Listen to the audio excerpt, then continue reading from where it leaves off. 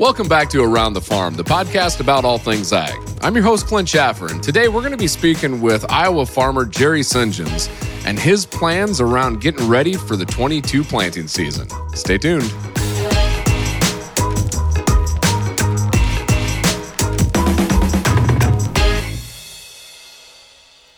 Hey, Jerry, welcome back to Around the Farm. Great to have you on again. But for those listeners that may not know you, how about you introduce yourself again? Thanks for having me. My name's Jerry Singens. I live in Northwest Iowa, Kingsley, Iowa, and I grow corn and soybeans here, or try to. Anyway, without any rain, it's kind of hard to do, but that's what I'm going to try to do anyway. No, that's great. Well, last time that we caught up, it was March of 2020, I believe. So it's been almost 2 years there. Yes, lots happened since that time. No, a lot has happened. I mean, what have you been up to since then? What are some of the things that have changed on your operation, or just even around in life in general? Well, last year was very interesting. Late 2020, got asked to do a documentary and agreed to do that. Started doing it in the late summer or late winter, early spring of 2021. We had kind of a drought going on all summer long while doing the documentary, and then I got a hailstorm that wiped out half my crop in the summertime. Had my daughter's wedding in fall, had a really good fall. I'm very blessed to have that. And then to top it off, to finish out the year, like 3 days after completed filming, had a tornado. Took out a lot of my buildings and equipment and everything else. So basically a little bit of everything.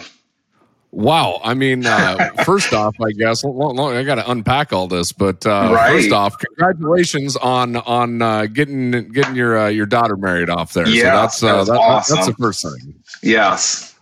Good time was had by all, that's for sure. You know, I seen the documentary. I mean, you guys did a absolutely phenomenal job there. It was great to see your operation and just kind of the ins and outs. I mean, running into a lot of the Mother Nature issues. It just sounds like I mean, you got hit on all sides. It seems like last year. So sure did. Yes, and I'm sure that's a story with a lot of people. It seems like it's either too much this or too much that, but it's a challenge that we face, and you keep on pushing ahead somehow. Yeah, we got, for Chaffer Farms, we got hit with, didn't get any hail, but we ended up getting hit with about 3 or 4 different wind events that ended up coming through. And yeah, it was, there was just a lot of different things that happened over last year. And hopefully we have a different outlook coming up this year. So what would a normal year be like? I don't know anymore. It's been so long since we've had one. I'm not sure if I can remember. So right. Well, and then you factor in Mother Nature, and then you factor in the prices of everything. Battling that, and the supply chain is an issue, and equipment supply chain's an issue, and it's getting to be a lot on the plate. That's for sure.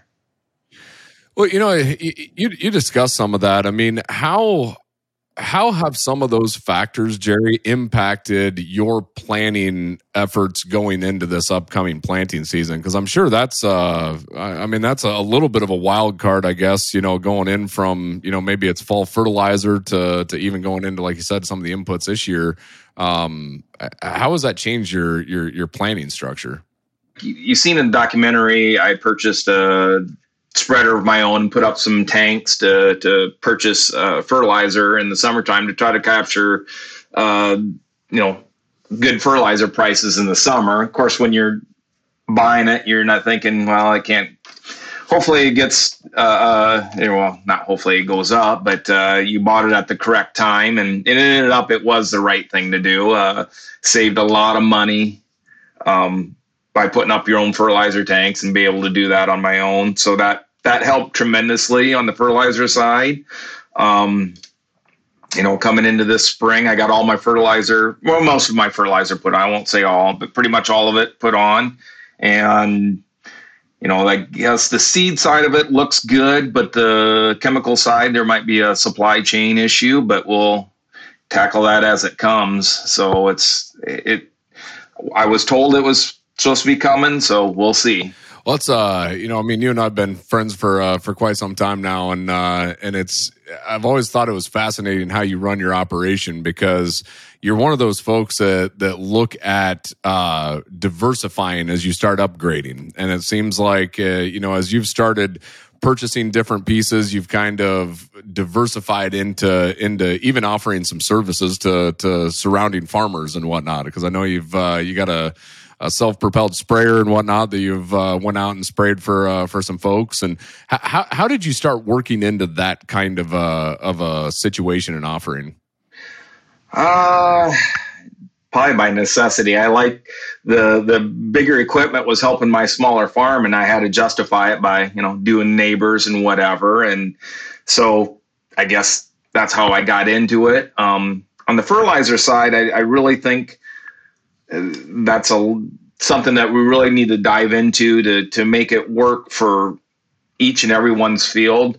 What works for me may not work for you, and I'm just trying to dive into the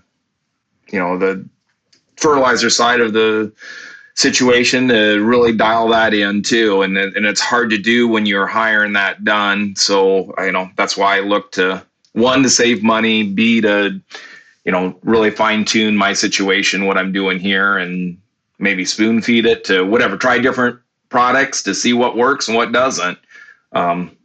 Just try to get better at it. Yeah.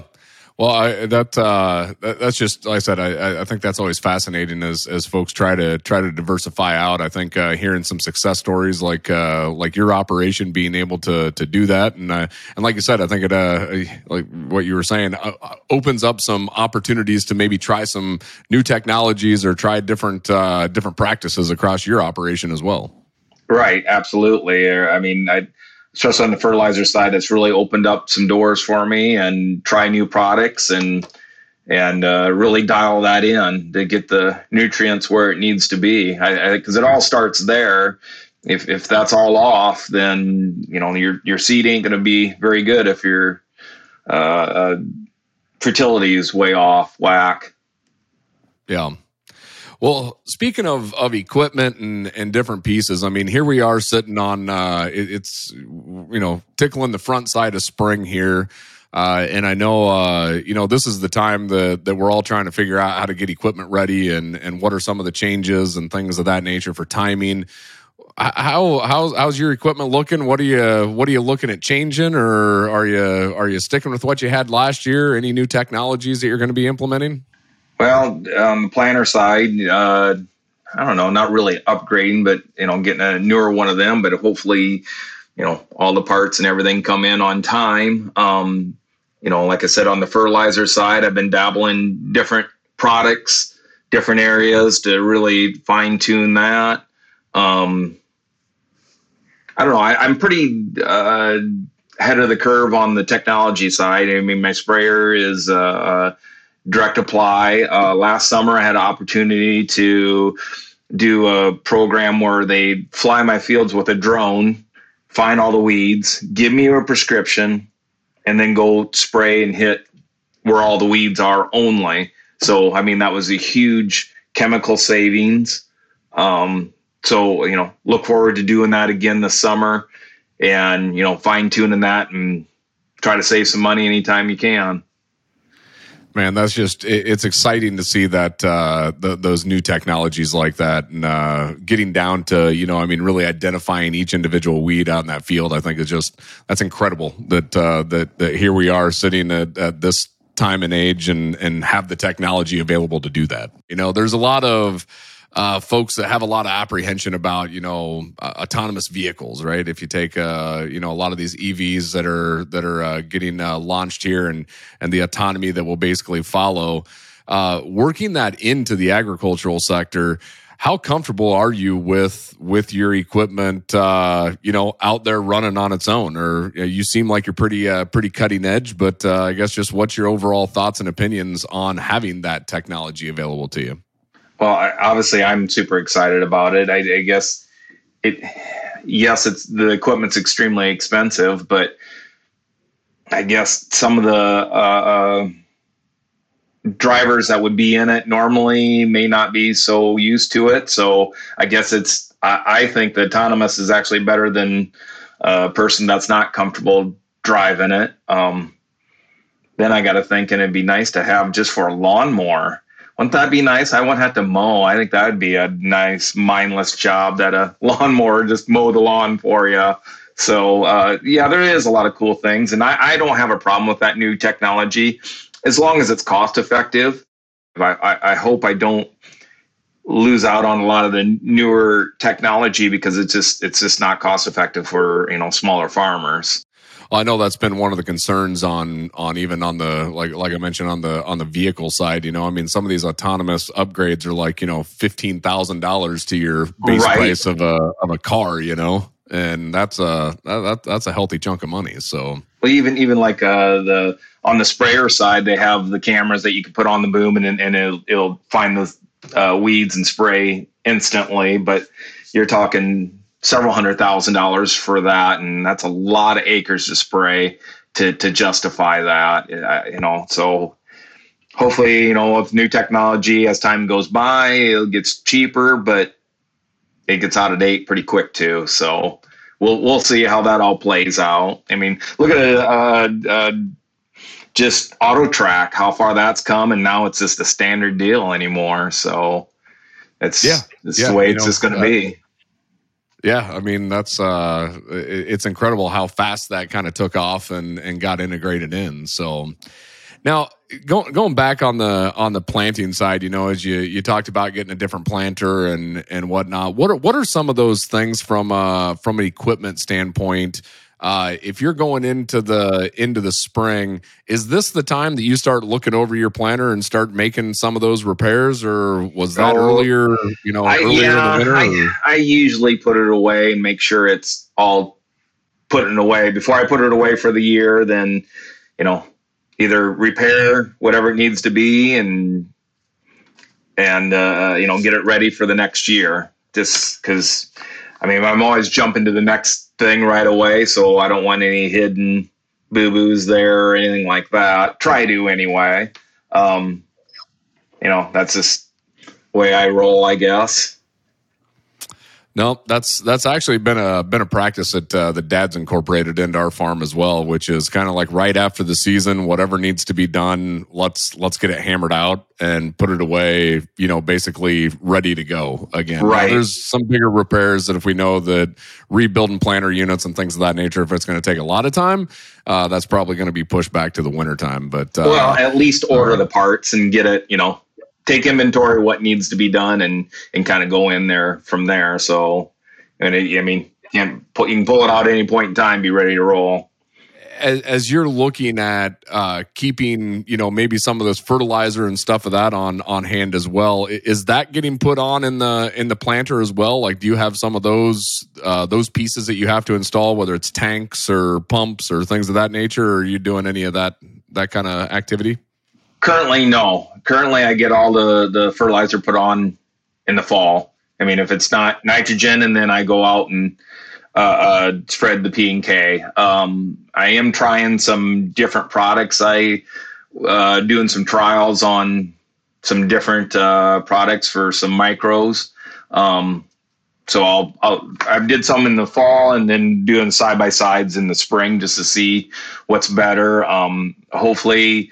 Last year I was going to try it, but it was so dry. But I'd like to, side dress some urea, whenever the corn needs it. But it was so dry last year, I don't think no rain, it just doesn't work. So didn't even try it. But And you were mentioning before, that it's pretty dry going into to right now. I mean, even currently, it's still sitting pretty dry. Is that impacting your plans? I mean, as far as are you having to maybe course correct or things of that nature as we maybe we get rain, maybe we don't, but how fluid does your plans have to be as you're going into planting season?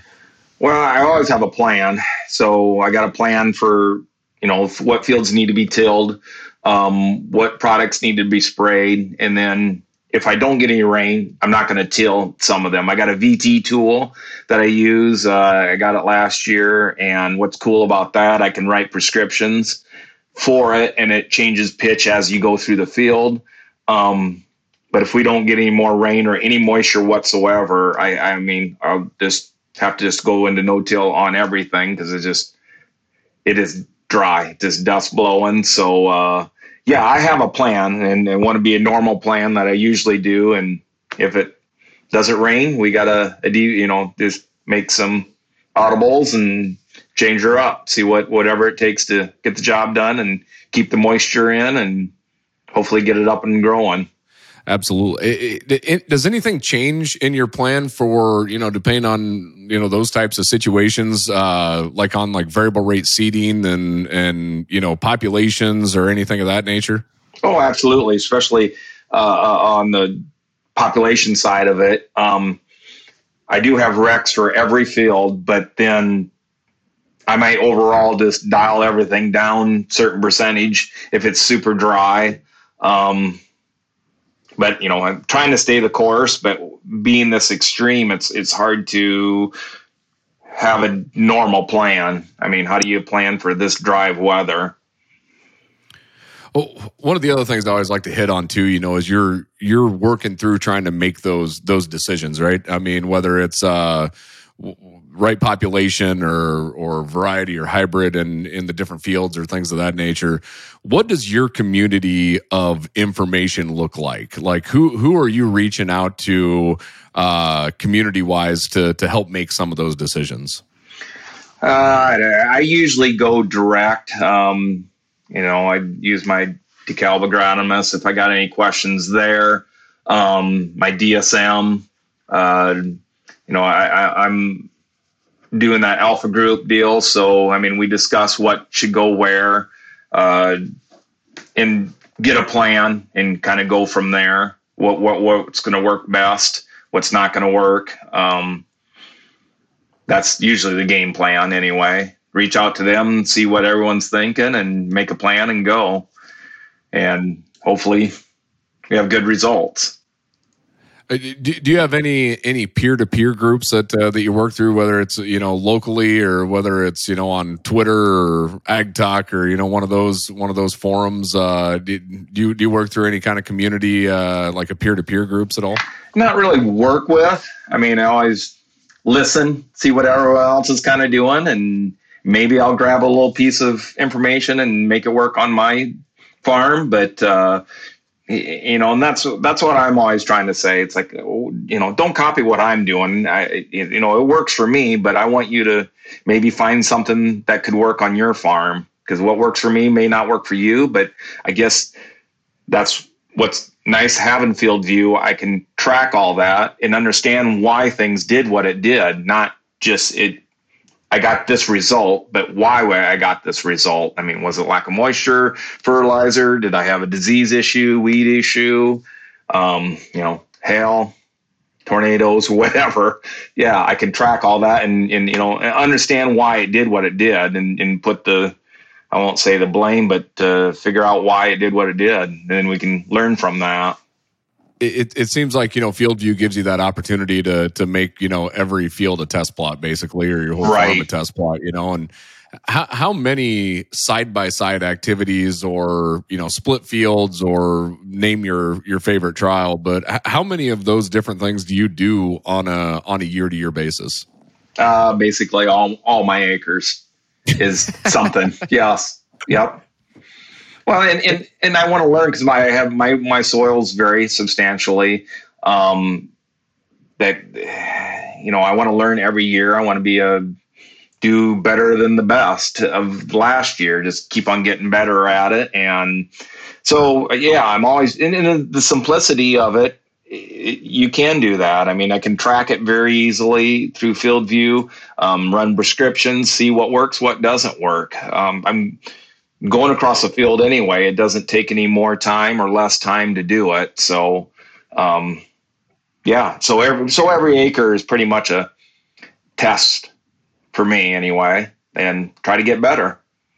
I think that's always the key, and that's what Dad and I keep trying to run different trials. I know we were doing population trials last year, and that impacted our decision making going into this year. And it's always something, right? Trying to figure out how to keep getting that top line yield and the best return on investment. So, well, even if you do get a good result, you just don't throw everything into it. You try it again, and hopefully you can get it a couple of years and see a trend and learn from it. I guess it's just not trying to find the golden egg. I guess it's just trying to get better at everything and find the right genetics, the right location.